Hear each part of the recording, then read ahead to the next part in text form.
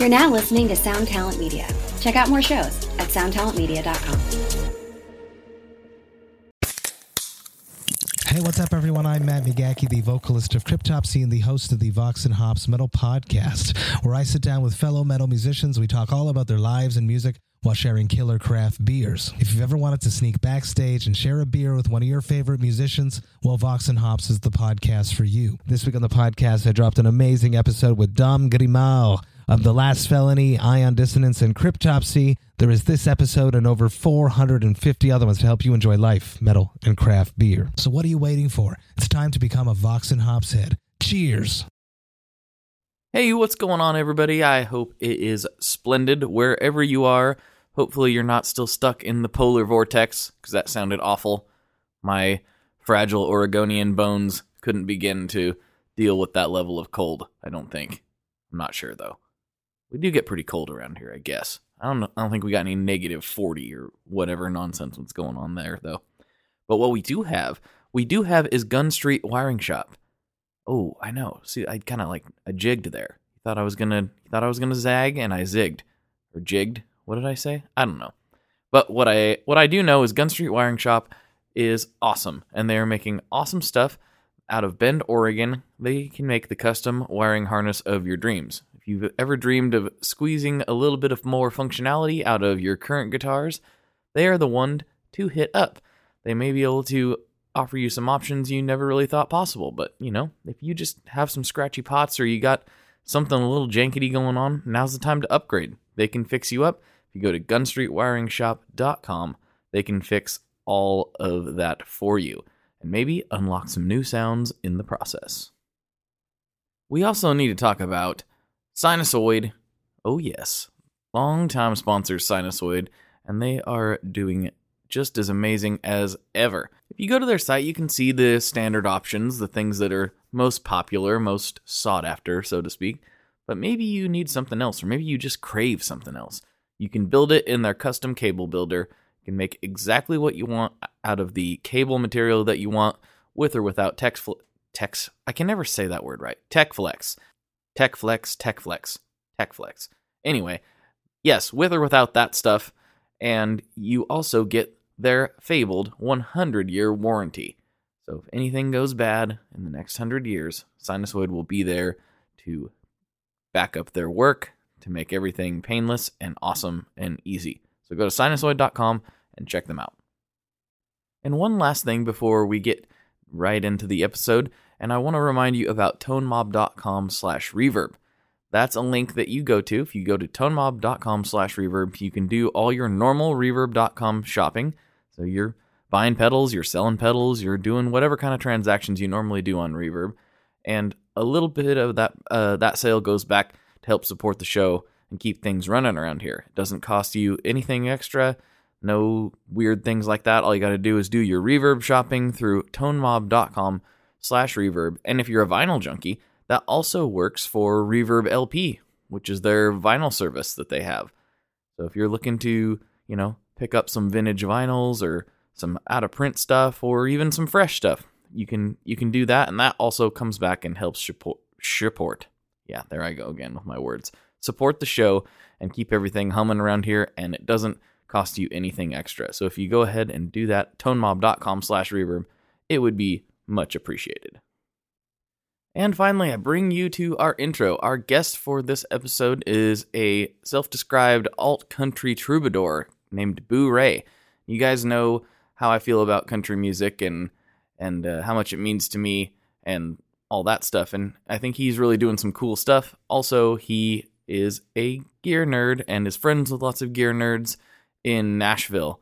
So, check out his album, but check out this interview first. I think you'll like him. He's a great guy to talk to and has a very interesting story and some interesting setups that he runs gear-wise. So we'll get into all that, and I will stop talking. Well, I'm not going to, you know what I mean.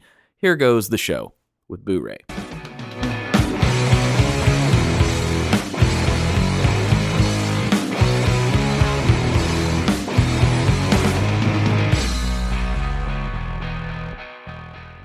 Hello, everyone. Welcome back to another episode of the ToneMob.com podcast, the show about guitar tone and the people behind it. I'm your host, Blake Weiland, and with me today, I have Boo Ray. What's happening, man? Good, man. How about it, Blake? Oh, man. I've got good vibes on this one. You know, we've been talking Me for a little too. bit, and I feel like this is going to go really well. Sometimes you just have that through the internet. You get you can still pick up the vibes sometimes. I feel like this is going to be a good one. Totally. I feel like we got it warmed up with a couple cans and a piece of string pulled tight. That's right. That's right. I'm keeping it as tight as I can, but it's a long ways. It's a long ways that we're having to communicate. So 10-4, yeah. So maybe a good place to go would be just to start with my classic question, which would be, tell people who you are and what your musical backstory is and how it led you to where you are today. Sure. I'm Boo Ray, and I'm a full-time troubadour.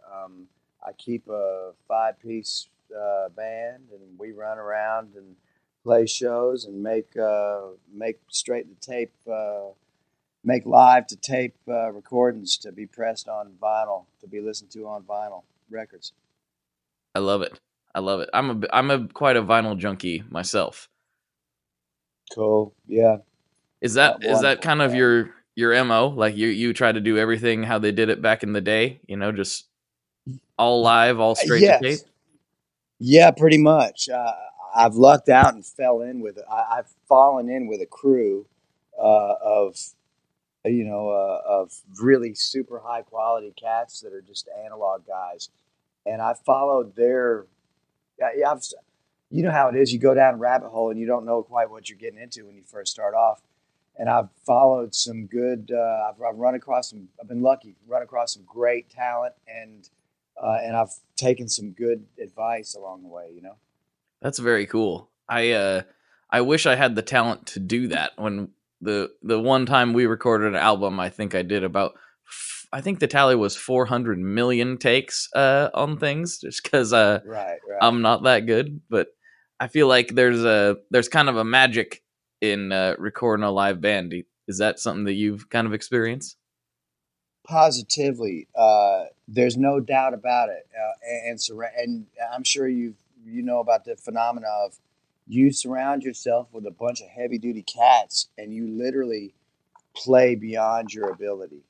It's sort of the sum of the parts is greater than the whole. Totally. Yeah. So where did it all start for you though? You didn't just kind of wake up and start recording. You're recording the way you do and playing the way you do. What was your initial musical experiences? Sure. I mean, I had a couple cousins when I was a kid that had really cool record collections. My cousin Freddie was a Nam vet, and he had a really cool record collection. That was when I was really young, pre 10 years old. And he had the first song and record that I latched onto was the Stones. And I don't know how the hell I was, I was 7 years old maybe. And I latched on to Get Off My Cloud. Okay. And I would pester adults. This was before I was old enough in my dexterity. I couldn't handle and operate the record player. And so I would have to pester the adults to play. And I just wanted to hear one song over and over and over and over. And then when did you pick up the guitar? I was offered the guitar by a Appalachian folk singer, flat picker, mountain music maker. I was offered guitar lessons, and the first guitar that they put in my lap at like 12 years old was I'm sure it was a wonderful Martin, and it had medium gauge strings on it. And I put my hands on that neck and felt those strings, and I was like, ooh, that's just way too difficult. That's not for me. And I didn't really come back to the guitar until I had grown some and my dexterity had improved at about 15 years old. And was it still on that same Martin, or what were you playing at 15? No, at 15, I came across a Strat. I came across a Strat with 10s on it, and I had also simultaneously fallen into Dire Straits and Steve Ray Vaughan and the Allman Brothers Live at the Fillmore record, sort of all simultaneously, and also the Skinner "Give Me Back My Bullets" record. That is quite a magical combination of things to spur one down the guitar playing path, for sure. Yeah.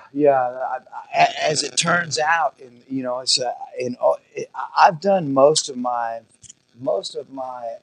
learning has come as discovery along the way. Happenstance, trial and error. Gotcha. So did you have anybody showing you the ropes, or did you teach yourself? There was a couple of blues cats that so I grew up in the mountains of Western North Carolina, and everybody up there is, at least all the real heavy duty cats they're all flat pickers, and at that age, for me, I didn't see the damn charm in it. I was like, man, that's just a bunch of grumpy, mean old men. And so I basically kind of ran away from that part of my youth and roots, and I knew a guy who was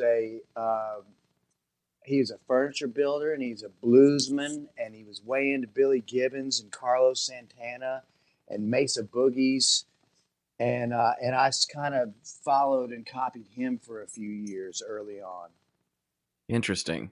Very interesting. Yeah, his name is John Warren. He's a super fine picker, and I as I saw him age through my teens and 20s, he got into ragtime thumb style picking, and I saw him evolve as a player and get into different stuff. So I sort of saw for my own self, like, well, there's no telling where this is going to go. Right. Where you start is definitely not necessarily where you end up. That's for sure. Or where you think you're going even might change. Absolutely. And so it really, to tell you the truth, Blake, it wasn't until I got out to Los Angeles in like 2005, and I got homesick for sweet tea and grits, and I started having affection for my folky Southern roots, for my hillbilly stuff, and those songs just started coming out of me. So did you go out to Los Angeles with more of a like rock and roll thing in mind then? Well, I don't know what I had in mind. I had just come off of a fairly successful record that was kind of a southern hip hop rock record. Interesting. And the reason I made that record was just because that's who the players that I was working with and around at the time. So when I went out to California, I had that record under my belt. And when I really went out to California the first time to live, I went out there to get sober the first time. So that's a whole different story. Once I was out there, though, by luck and circumstance, I fell in with the Americana Roots players out there. I lucked into meeting Steve Ferrone early on out there. And I gave him a copy of that darn rap rock record. And like a month later, I ran into him, and he said, "Hey, Boo, by the way, cool record, man." He says, "Why don't you come hang out at my studio some?" Oftentimes at the end of sessions, we track with songwriters and singers and singer-songwriters with whatever band is assembled for the session. So just come start hanging out with us. And I did. Nice. Well, I have you may not know this about me because we haven't talked that much, but I have a very strong love and appreciation for Americana and country music and you know what people have kind of dubbed alt country, which is what you yourself have a label of alt country on a lot of the stuff I was reading. I have a very strong opinion on all this, and I wonder how much you want to talk about it. But I find it very odd that in my opinion, in order to make real country music, and I feel very pretentious saying that, but in order to make what I consider to be kind of genuine country and Americana music, you have to slap a different label on it other than just country. And I find that very, very strange. It's weird, right? I mean, what do you think of that? I mean, I'm not sure where I'm going with that question. But I dig it. I maybe I have a useful, productive way to jump in with you. So here's possibly one useful perspective. I don't know about you, but it was a realization for me when growing up, based on the classic country radio station that we got in Western North Carolina, and based on the music that my dad listened to and what I thought was quote unquote country music, right? The pillar and foundation of it. So I thought the pillars and foundation of country music, which I totally identified with Nashville. It meant Nashville to me, you know, with the red, white, and blue stripes and the fireworks and the pistol shooting and the price tags hanging off the hats and all that stuff, right? Right. And so I thought what that encompassed was Willie Nelson, Johnny Cash, Hank Jr., Hank Sr., Merle Haggard, George Jones, Waylon Jennings. I thought that was Nashville country music. And then I come to find out, you know, years after I had formed this opinion, come to find out that the actual records and the songs and the singer-songwriters that I identified as Nashville country music, these specific records that I was talking about were all the records that they made in rebellion against Nashville, and basically went to damn Muscle Shoals. Pardon me. I say I cuss a little bit. I'm 95% FCC safe, but I consider those records. You know, they all went to Muscle Shoals and Austin to make those records, or they made them in Nashville with, you know, freaky producers like Cowboy Jack Clement who were anti-establishment. So the records that I consider to be quote unquote Nashville Foundation country records were all sort of anti-Nashville rebellion records that were kind of Texas country. I mean, for lack of a better way to say it. I don't know. I mean, all the guys you listed there, those are all what I kind of identify as being kind of the legit ones myself, you know, and you know, I don't know. Like I said, I feel very hipster and pretentious in kind of saying that, but it's really hard for me to get down with something like, you know, Florida Georgia Line and calling that country. It just doesn't make any sense to me. You know, and here's what I'm saying. Here's what I'm saying, Blake, is if we go back and look at the playlists and the charts of what was happening when those records that we discussed just a moment ago from Jerry Reed and Eddie Rabbitt and Don Williams, you know, and the rest of that crowd, right? If you and I go look at the stuff that was at the top of the charts at those time, it would reflect an equally different style of music. Well, I don't know, not quite equally, but it would reflect a different style of music than what we consider. You know, if you and I are considering Red-Headed Stranger a foundation sound, and then we go listen to what was topping the charts at the same time as Red-Headed Stranger, we're going to find that it was some square stuff in comparison. I think you're right. That is a really, really good perspective, I think. So your kind of mindset is the stuff that you and I would really appreciate has always been anti Correct. whatever the radio Correct. is. Correct. That's a good point. Yes, I think so. I think so. That's a really, really interesting point, and I never really thought of it that way. But that is accurate. I mean, especially with like Waylon, he was definitely anti everything Nashville, basically.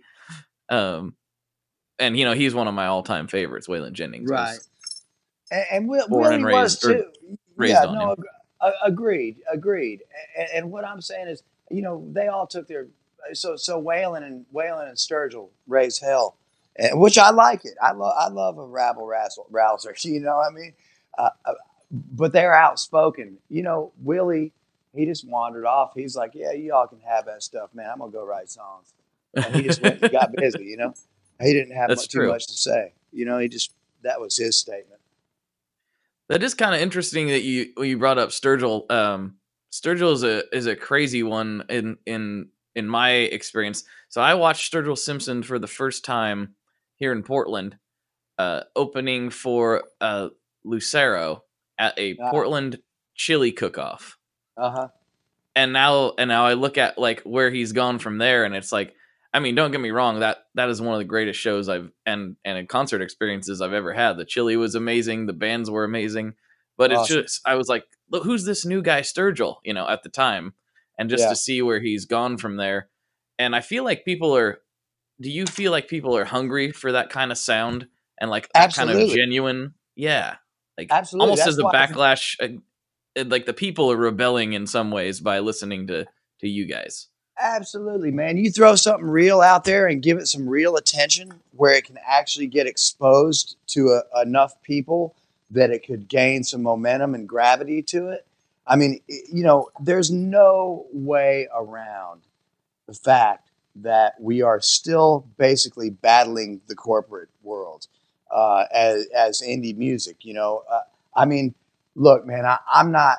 There's no love lost, and I ain't trying to land any of my material or my records on any kind of mainstream format whatsoever. It just it just so happens to be that what I am, and essentially I'm still doing the same thing I've done my whole life, but it just happens to be kind of in style right now, Oh, you think is that the case? Is it just that people are so tired of what's been shoved down their throat that they're like, oh wait, here's some real stuff over here? Is that what it is? Dude, absolutely. I think if you throw something real out there, they will devour it. Here's my analogy on that one, Blake. You know how the whole phenomenon with carbohydrate addiction and fast food, and you people, and I've experienced it a couple times in my life. You eat these carbohydrates in the form of fast food, and you literally can't get enough of them, and you're hungry 10 minutes after you eat because they don't have any damn nutrients in it. I think the same thing exists in the form of spiritual, emotional content in music. That's why these singles, what the new pop singles, and pop, by pop, I mean anything mainstream. They last, what do they last? 6, 8, 10 weeks, and then there's a new one, and there's just music that kind of music is damn near disposable. And so when people hear a sound that's an actual songwriter that's got their fingers on strings and they're beating out melodies and doing it that way. Yes, I think there's a population of people who will devour that stuff if they can find it. Yeah, that's a big one, and I find like people of my generation don't typically have too difficult of a time finding what they want, because we kind of grew up alongside the internet, so we know how to search for stuff. But I kind of have to introduce it to my dad. My dad, he can't listen. He loves music like this, and he cannot stand listening to the radio anymore. Right. And so I have to be like, well, here is this guy, and here is this guy. And I almost feel like an odd responsibility. I'm like, he's like, country music isn't any good anymore, and I'm like, yeah, it is. You just have to know where to look, type of thing. Yeah, Um, agreed. I wish it wasn't that way, but then, like you said, it's kind of a revelation to me. I guess it's always sort of been that way. That's the thing, right? It's just there's always been this machine. And look, man, I'm not saying every single thing that the machine ever touches is horrible, because No. there's clearly I mean, hey man, I love a screaming summertime hit. I mean, I love a damn hit. I love them. That Brad Paisley, Alison Krauss song years ago was. Oh man, that's such a good song. Um, uh, the Kings of Leon had a great summertime hit, "Use Me," a few years ago. Mm-hmm. Who's the R&B girl that had that song "Work Work Work" recently? Is that Rihanna? Yeah, hell yeah, that was a fantastic hit. You're right. It's not all bad, and it's not. I'm not saying that at all. No, I'm not taking you that way. I'm just jumping in with you. Yeah. Mm-hmm. I mean, a good example though, which I find interesting of somebody who it seems really real and puts out stuff that I really enjoy. That's also huge is Chris Stapleton, and Sure. I almost wonder sometimes, like, wait a minute, there's more guys like him. How come the machine decided that he was okay, or did he just grind so hard for so long that he finally just rose to the top? Like, what's the deal there? Yeah, no, it's all of that stuff, man. I mean, it's all of that stuff. I think, Blake, as I see this stuff go. Well, Chris Stapleton's a little different than the whole rest of the crowd, because he's an established hit songwriter for years before he became a successful solo artist. That's true. That's very true. I mean, he's a little different than the rest of us in that way. I think that's probably reflected in the style of his songs too. Like on his records, he's writing songs that make me jealous as a dang songwriter. And I'm like, hell, I wish I wrote Fire Away, Yeah.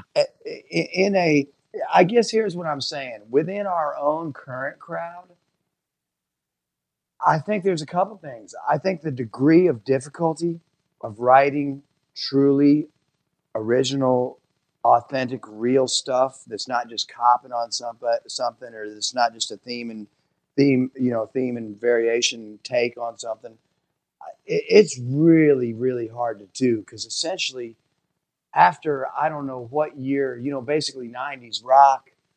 After 90s rock, basically all the big hooks, everything, every word combination that you could put together as a humanoid, all the big, obvious, good hooks and phrases and colloquialisms, they kind of got used up through the 90s, like it's all done and been said. So now, in order to do something truly original and be real and have it still be catchy and whatever you quote unquote cuttable by another artist, Mm-hmm. say in the spirit of Alan Toussaint who's the silver-haired piano player that was such a beautiful songwriter that died last year? You know who I'm talking about? Leon Russell. Yes. So in that kind of a spirit, where you got a songwriter that's literally, like, he might be writing some of his own songs, but in the back of his head, he's saying, all right, for every 1 of my songs of something that I got to say personal, I kind of got this other idea. I think somebody else ought to say this, and they throw a song on their record that they had intended from the get-go. Like, hell, I want somebody else to cut this song. That's an interesting take. I totally forget about that stuff, because I'm not a very prolific songwriter by any stretch of the imagination, but I've done a little bit of it here and there. And Sure. I never ever really thought about the kind of different mindset it would take to not write something for yourself. That's got to be a whole, like, almost a whole different skill set. I don't know.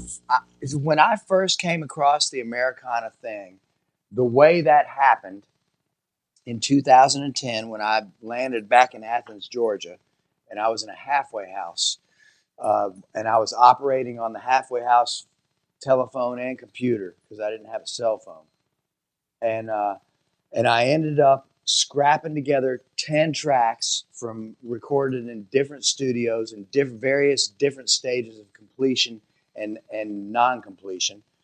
I threw together 10 mismatched tracks, finished them in Atlanta with a hip hop producer, and basically most of the record was, it's mandolin and resonators and acoustic guitars. It's Bad News Travels Fast record is what it was.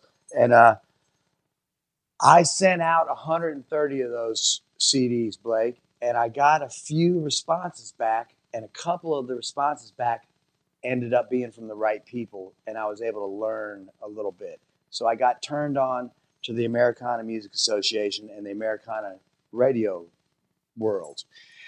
And at that time in 2010, when I first learned of that, there were still people in that chart that were full-time Nashville songwriters, like Mike Deacle, for instance, like Byron Hill, for instance, like real deal, big time Nashville songwriters with #1 cuts, and like Jim Lauderdale. He's a great example. Jim Lauderdale, King of Broken Hearts, he's been making Americana records for many years. I don't even know. I wouldn't even venture a guess. It's over 20, 30. He might be going on 30 years. And it's a specific thing of what Americana, quote unquote Americana, is it's a songwriter record. So you got a songwriter, and he's making a personal statement, but you betcha he's going to load the deck with a couple of lottery ticket type songs that he thinks would be good, hits for some big star to cut. That's fascinating. That is just a whole different kind of thought process than anything I've ever experienced myself. It makes a lot of sense, though. I understand why they would do that, and it's just not ever a concept that came into my brain, type of thing. Willie Nelson totally made those records. I mean, he definitely is another one that did that, For sure. Yeah, there's nothing wrong with that. It's just it's a different kind of thought process, I suppose. Sure. Yeah, no, for sure. I somehow or another that ended up being the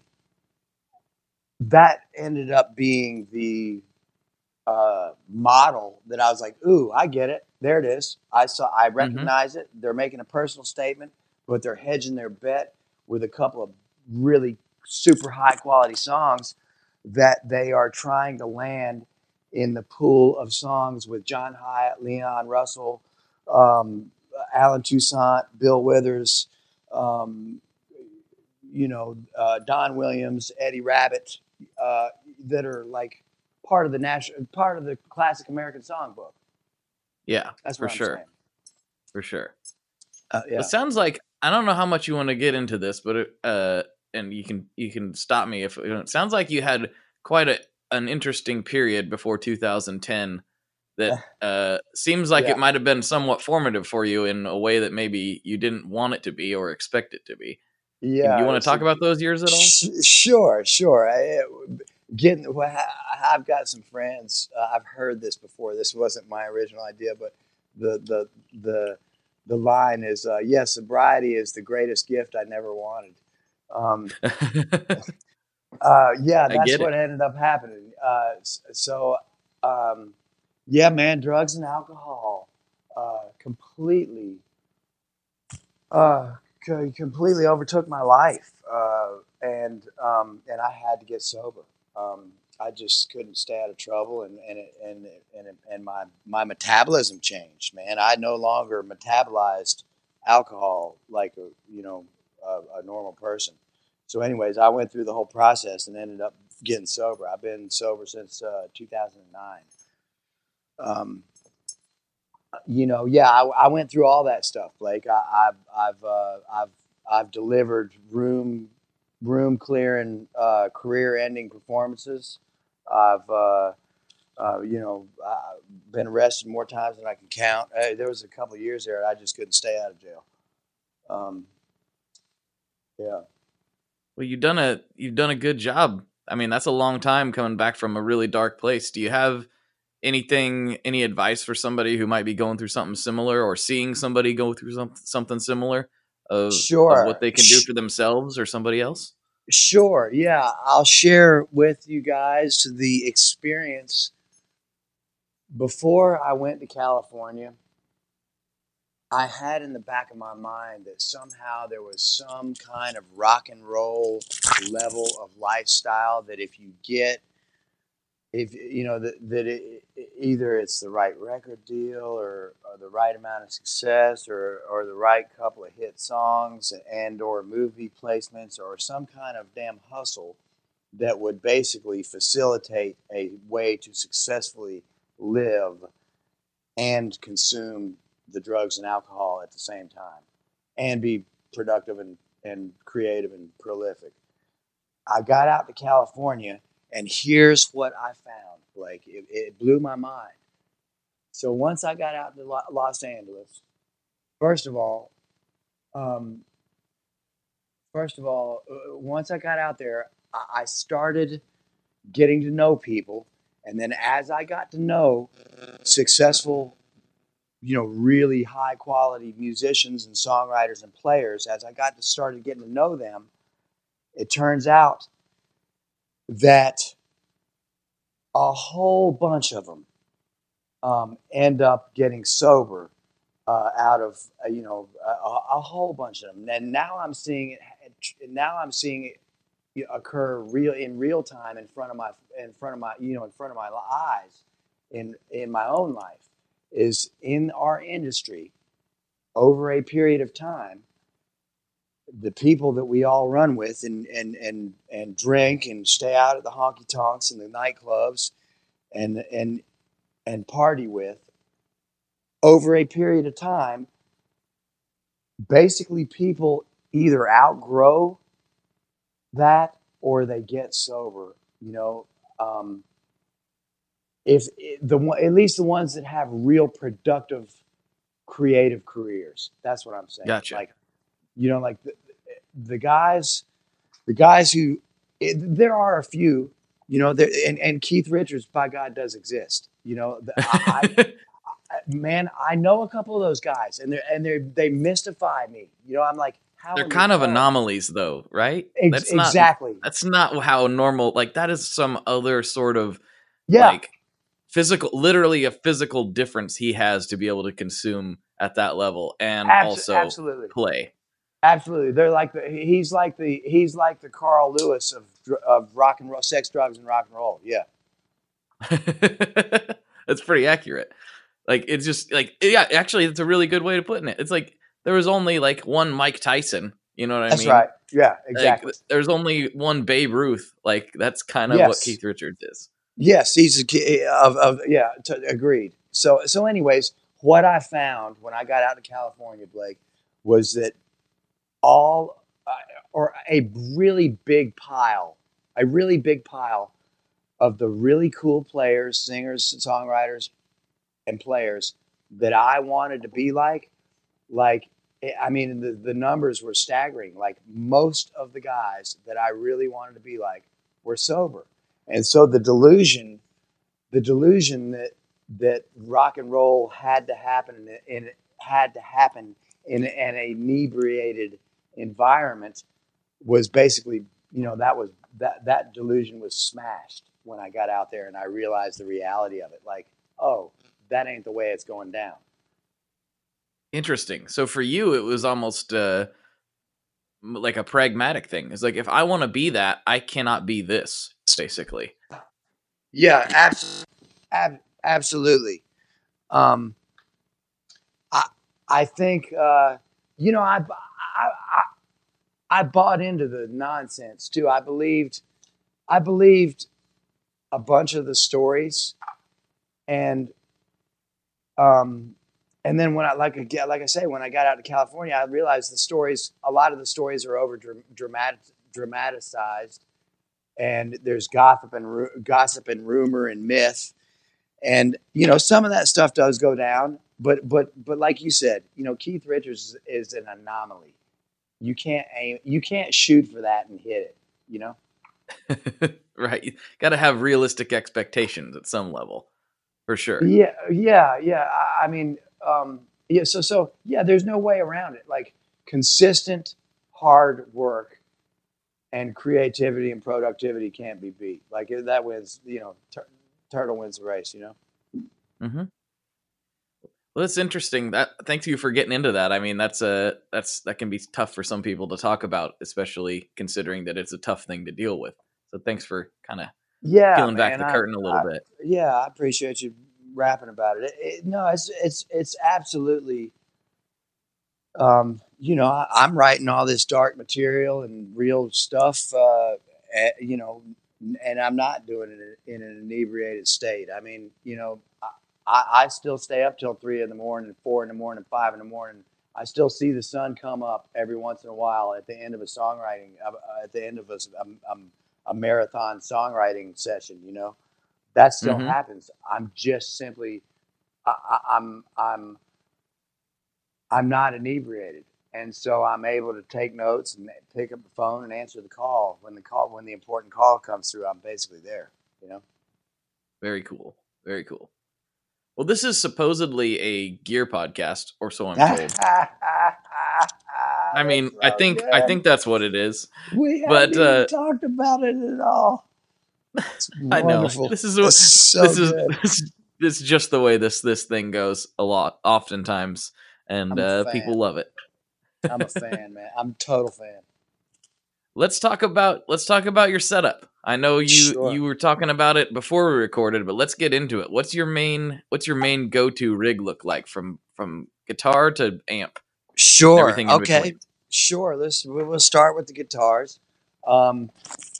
Okay. So the only guitar that I've had for a long time, I've had it since early stages. I don't know, since late '90s. I've had this old Gibson flat top the whole time. I don't play it on the stage anymore, basically because of the logistics of you have more control over electric guitars you have more personal control over electric guitars on stage. Mm-hmm. If you play acoustic instruments, you're basically at the mercy of the sound engineer. And so I quit playing acoustic guitars live. I did one of the biggest breakthroughs I've had in the past few years is Richie Owens. Is a he worked at Showbud, and he worked at Showbud, and he's got a line of signature guitars with Washburn, and he and Richie and Washburn gave me the Richie Owens signature model resonator that can be plugged in directly to your electric guitar line, and no adjustments need to be made. Because I was able to plug a resonator directly into my signal chain and not have to have a special rig. It responded just like a Les Paul or a Telecaster. That's really cool. I'm pulling it up right now to take a look at it. I did not realize that was how that was done. Is that what you're playing most of the time? It's a total Cadillac. Well, I play it about a third of the time. Okay. And so that's sort of my acoustic guitar. That's my version of acoustic guitar for my live stuff. Is that resonator? Oh wow, that thing and I looks use awesome. It with, man, it's a Cadillac, Blake. It's unbelievable. I mean, it's really fantastic. And those EMG pickups, they are those are electric guitar pickups. So you cannot put phosphor bronze strings on that resonator, or it will interfere with the magnetic response. You got to put steel strings. You got to put wound steel. Very interesting. That thing looks great. I'm gonna have to check one of those out sometime. That's really cool. It's very cool. Yeah, it's very cool. I recommend it. And then my electric guitar, as I said, that the only thing I've had for a long time is that old flat top Gibson. So I'm bad to trade electrics, and I've had a couple of really cool electrics over the years, and I've just always foolishly traded them away. I do have an electric that I really, really like right now. I mean, I've had this guitar now. I'm going on 4 years with this guitar. It's it's a Fender thin line body that I uh, I stripped all the urethane off of Mm-hmm. it, and then I got a Warmoth neck, um, and I assembled this whole guitar just from pieces. So it's a Fender thin line body with an F Mhm. hole. It's a hip shot bridge. It's got Spretzel tuners on it. A Spretzel tuners on the Warmoth neck, and it's like that Warmoth neck's like a baked. It's like a baked neck or something Baked like that. maple or something. Yeah. And baked maple exactly. Um, and then Spretzel tuners and this company called Lust for Tone did a sort of a hand wound scooped mid range humbucker for me, so it almost sounds like a darn Filtron. Oh, interesting. It's real scooped, very scooped, almost like it almost sounds like if you set a wah in a little bit of a you pulled a wah back off of horizontal, you know. Very interesting. It's almost like that. Yeah, it plays cool. So I'm basically I do play some leads in our set, and I do I hold up my half of all the twin guitar lead work that we do in the band, and we play a lot of twin guitar stuff now. But I basically hold down. I consider myself the rhythm guitar player of the band. I consider myself a guitar wrangler. JJ Cale, I'm not saying I'm as good or as cool as JJ Cale, but I think my method of operation is kind of similar to him. Okay. Like I would not necessarily be a good lead guitar player in every band, but there's a couple things that I can do that I might fit pretty good. Mhm. If you're coming to me as a guitar player, I kind of got my thing that I have to offer. Sort of like JJ Cale, you're going to get JJ. You're not going to get Ed Brown or Hank Garland at a JJ Cale. You know what I mean? Right. Yeah, he's got his own thing that so he does. So I'm kind of that way. I'm kind of like a Merle. I like a Hag type of guitar wrangler, if you will. I feel you.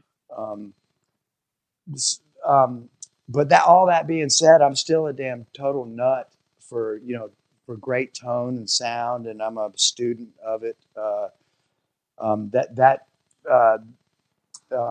That telly, this Franken telly that I've got with the Spretzel tuners, Warmoth neck, the hip shot bridge, and the Lust for Tone pickups.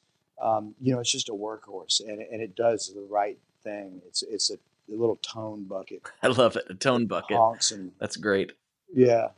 Where does it go from there? So what's your pedal board look like? Well, sure. So on my pedal board, I'm sitting here looking at it right now. I've got one of the exotic SP compressors early on. Then that I jump directly into my Greer stuff. I got the Special Request as the second in line. The Lightspeed is the third in line. Then I've got a couple mod things. I use I use the MXR Phase 95. I use it set on the light setting as the light Phase 45. And then I've got an MXR carbon copy for long delay.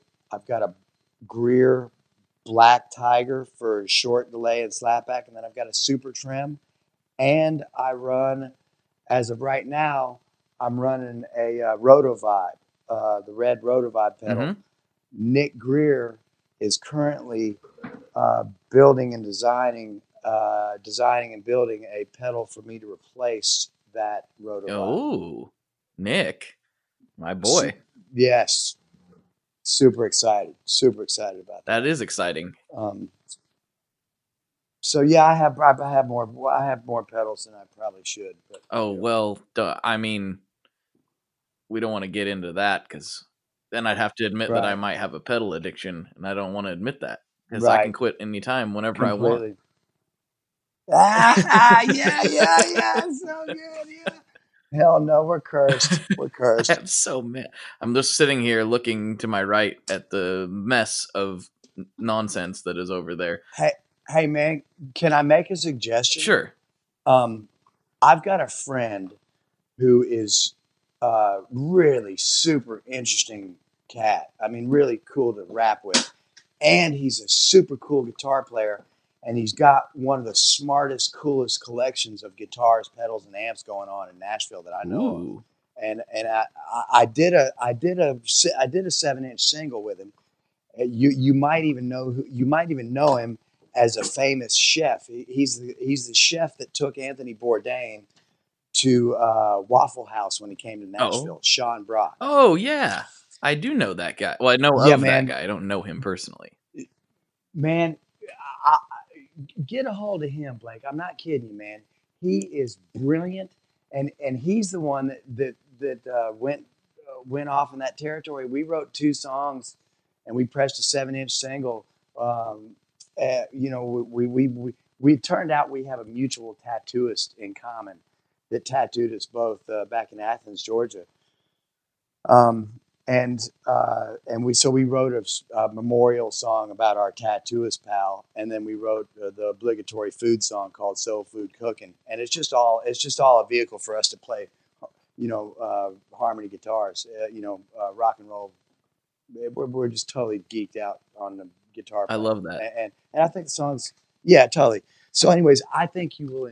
I totally think you would dig.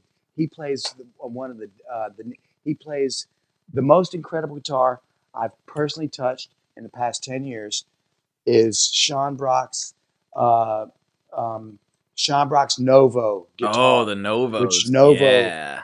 Oh my, Blake, it's unbelievable. The only other guitar that I've personally touched and felt that compared with this Novo guitar of Sean's is Dean DeLeo let me play his the red Strat that he's got. I think it's a 59 Strat that was Jimmy Page's Strat. Wow. That guitar feels like an artifact. It almost doesn't even feel like a real guitar. It's like it's got this sort of weird toy quality to it. But then when you plug it in and you hear the sound that it makes, it's just mind blowing. That's insane. That's so crazy. I hope one day that Novo of Sean's. Yeah. Oh well, yeah, Dennis Fano. Yeah, I'm just saying you can't go wrong with. Yeah, I'm just saying that those 2 guitars. There's something uncannily similar between that antique, the old 59 Strat.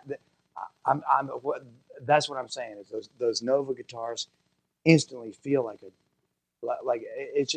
it's got this other quality that no other guitars that I've ever touched have. Yeah. Other than those old vintage ones, That's amazing. It's amazing. Man, look Sean up. I think you totally get a kick out of talking to him, and he's really super generous and cool with his knowledge, and I think you would just love talking with him. I think I would too. He sounds like my kind of guy. Plus, he's a chef.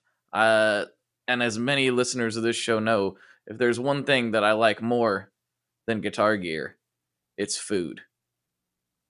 Well, let me go ahead and drop it. If we're going to go down that rabbit hole, I'm going to go ahead and start bragging. Okay, well, before we do that, we gotta finish off with your amp. What kind of amps you running? Okay. Well, my amp I've been running for the past 5 years and made these records with is a Southern California. It's made in San Luis Obispo. It's called Kragar, Kragar amplification. Craig Bennett is a court reporter out in San Luis Obispo, and he builds these really beautiful, immaculate military grade vacuum tube amps. This one that I play is basically a Princeton circuit. Okay. It's got a mid boost. I've got 2 knobs. I've got a tone knob and a level, and then I've got one toggle switch, which is 2 toggle switches, which are basically little gain stage boost type switches. And then I also, at the past few months, I've been playing a Tyler a bunch, and it's basically a Tweed Deluxe type of circuit. And it, both of them, that's a combo. The first amp that I was discussing, that's a little head and a 112 cab. Okay. That was going to be my next I've question. gone Nashville as I've gone Nashville as hell, Blake. I'm so damn Nashville with this low gain, pedal board and these 20-watt amps. Like it's the smartest. It's just the smartest way, I think. Like it's really, it's low vol.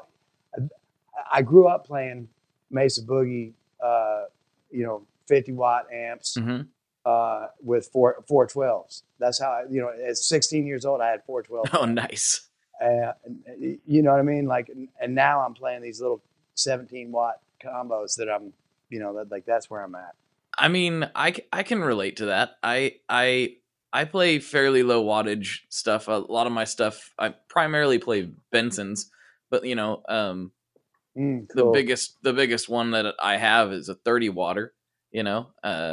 Right. I got them from 1 watt to 15 to 30, and then I've got a PV Windsor that's like a 50 watt. I think it's a 50 watt. It might be 100 watt. Is that the old PV tube amp? Is that the old is the Windsor the old tube? It's their version of a I think if I remember correctly, it's their version of like a JCM 800 basically. Oh, yeah. Wow. Oh, cool. It's cool. cheap. They're like, if you can find one, they're cheap. They're like $250, $300, and they sound awesome. Oh, wow. Yeah. They're not awesome. super reliable, but they sound great. Kind of cool.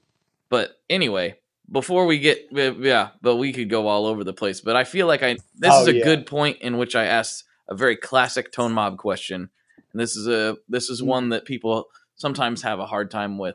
And it can make or break a career, to be perfectly honest. So, it's a big deal. It's a big deal. So no pressure. No pressure. No pressure. What kind of pizza do you like?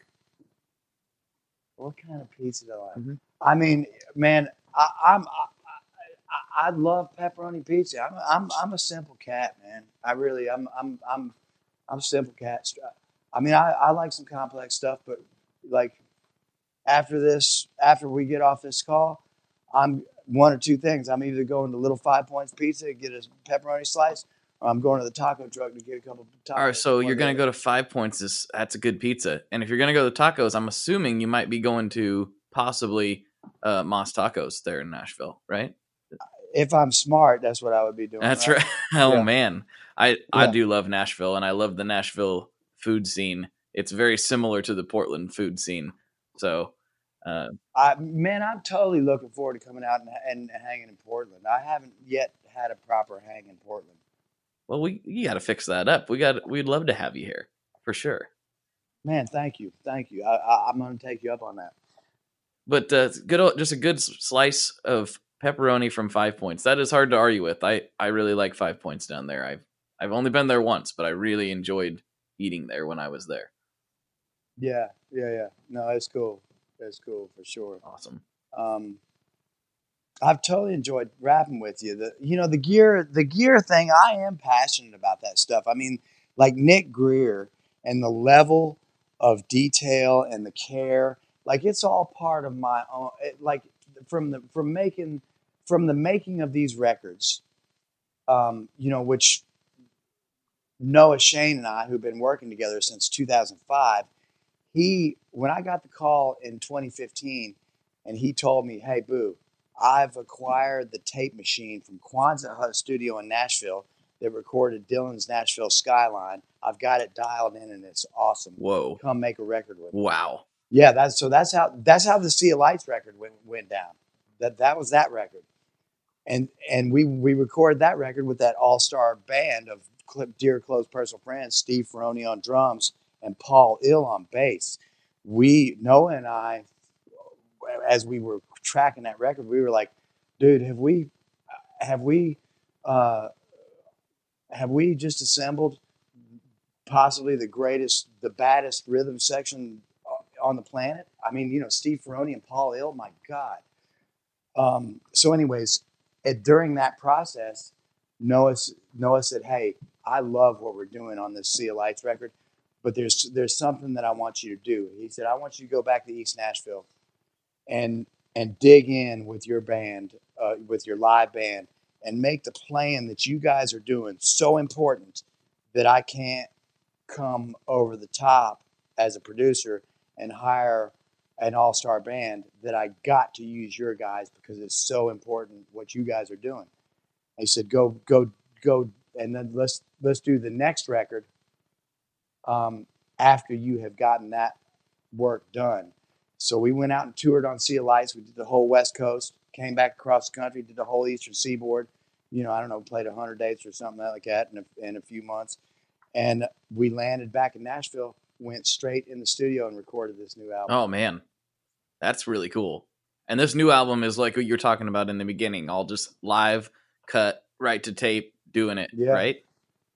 Yeah. That's incredible. That's it. Down and dirty. That's so awesome. I love hearing that. Do you guys, here's a random question, and this is entirely kind of self-serving. Yeah. Do you guys have the drummer play to a click or no? Not on Tennessee Alabama Fireworks. There's not one click on the whole record. That's cool. I have a weird relationship with click tracks where I do understand how they are helpful, especially in like post-production and stuff, obviously. But I like it. They drive me insane. Like I can't play to them.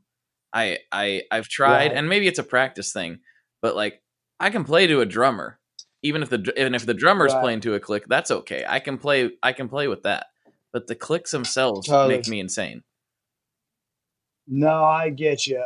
No, I've got I get you, and so as you know, I play with some burning guitar players, like Saul Philcox, who was the lead guitar player on the Sea of Lights record.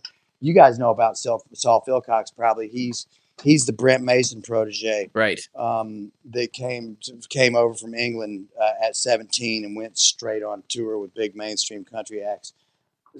So Saul made Sea of Lights with me, and he played second guitar on the new album too. He played a couple leads too, but he mostly was playing the second lead.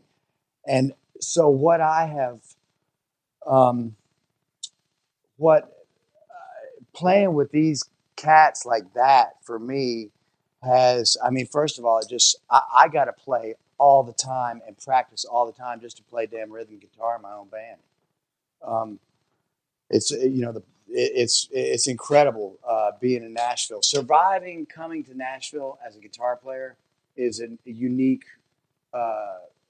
singular, unique experience. It's a weird thing. It's interesting. I mean, it's got to be one of the more difficult things you could do. Like in a town where everyone plays guitar and the guy begging your groceries is probably better than you, like standing out as a guitar player has got to be insanely difficult. Here's what if you're a guitar player and you come to Nashville and it doesn't pretty quickly sort of hurt your feelings real bad, you're not paying attention. You're just not you're just not picking up all the information. And so, but the deal is you have to survive that and then dig in and grow as a player. And then, for me, the thing is like going on and learning how to be yourself in that environment. Okay. And so I have fully accepted that I'm the Keith Richards of my own band. Like I'm the screwball, in my own band, and surrounded by a bunch of hot pickers. But it's this certain thing. What Noah said, the directive that he gave me, he's like, look, man, I want this band centered around your weird idiosyncratic guitar playing, in the same way that J.J. Cale's bands are centered around his weird idiosyncratic guitar playing. So it's been an incredible experience. I'm constantly outmatched in my own band, constantly, always. And but it's a conversation that we're having, and it's not, it's a conversation and an experience. So it's okay to be outmatched. You know, I've settled down into the role of being the Keith Richards in the mix in my own band. Yeah. It's almost about more like knowing who you are, getting as good as you can, but then just accepting and finding your place in kind of the musical landscape, basically. Totally, 100%. Well, we're getting down to the last few here, and I want to ask you a question, or give you a chance, really, to to kind of say something. If you could, put a billboard up on the side of the road and have thousands of people read it, what if you just had a little thing you wanted to tell everybody right now, what would that be? Right. The world is difficult right now. You're not crazy. Be patient. Be kind.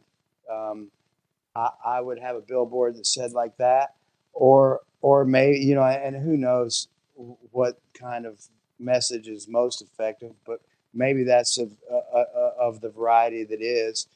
If we were to try a different style, maybe the billboard would say, "Hey, we're riding on a dust ball flying through space, bound for oblivion. It's all good." Like, we're cool. Yeah. I think either of those will work. Yeah, that's true.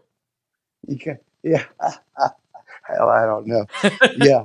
Do any of us know? No, nobody really knows. Yeah. Right. Yeah. Well, thank you so much for coming on. I really appreciate it. This has been a really enjoyable chat. I feel like my prediction in the beginning came true. This was really good. So thank you very much for that.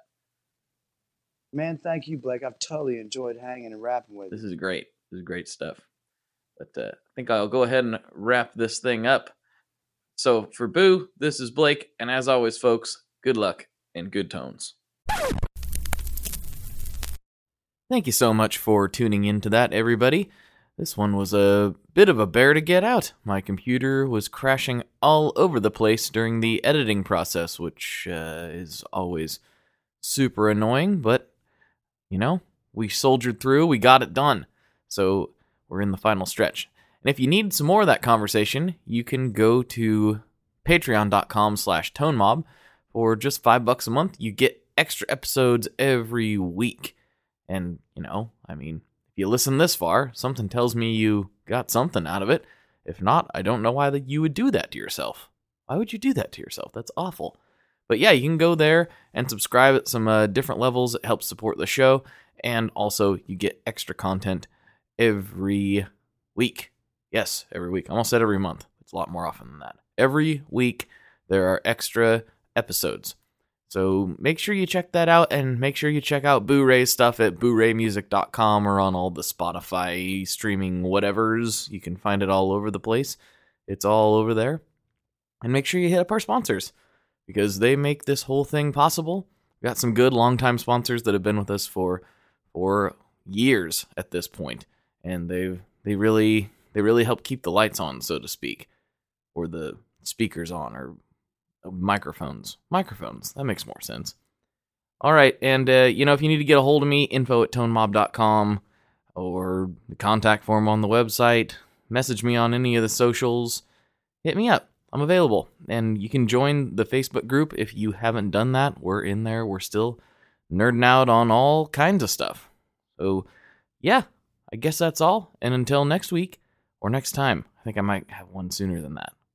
If everything aligns, we'll have one sooner than that. So, anyway, thank you very much, and I'll talk to you next time. Bye-bye.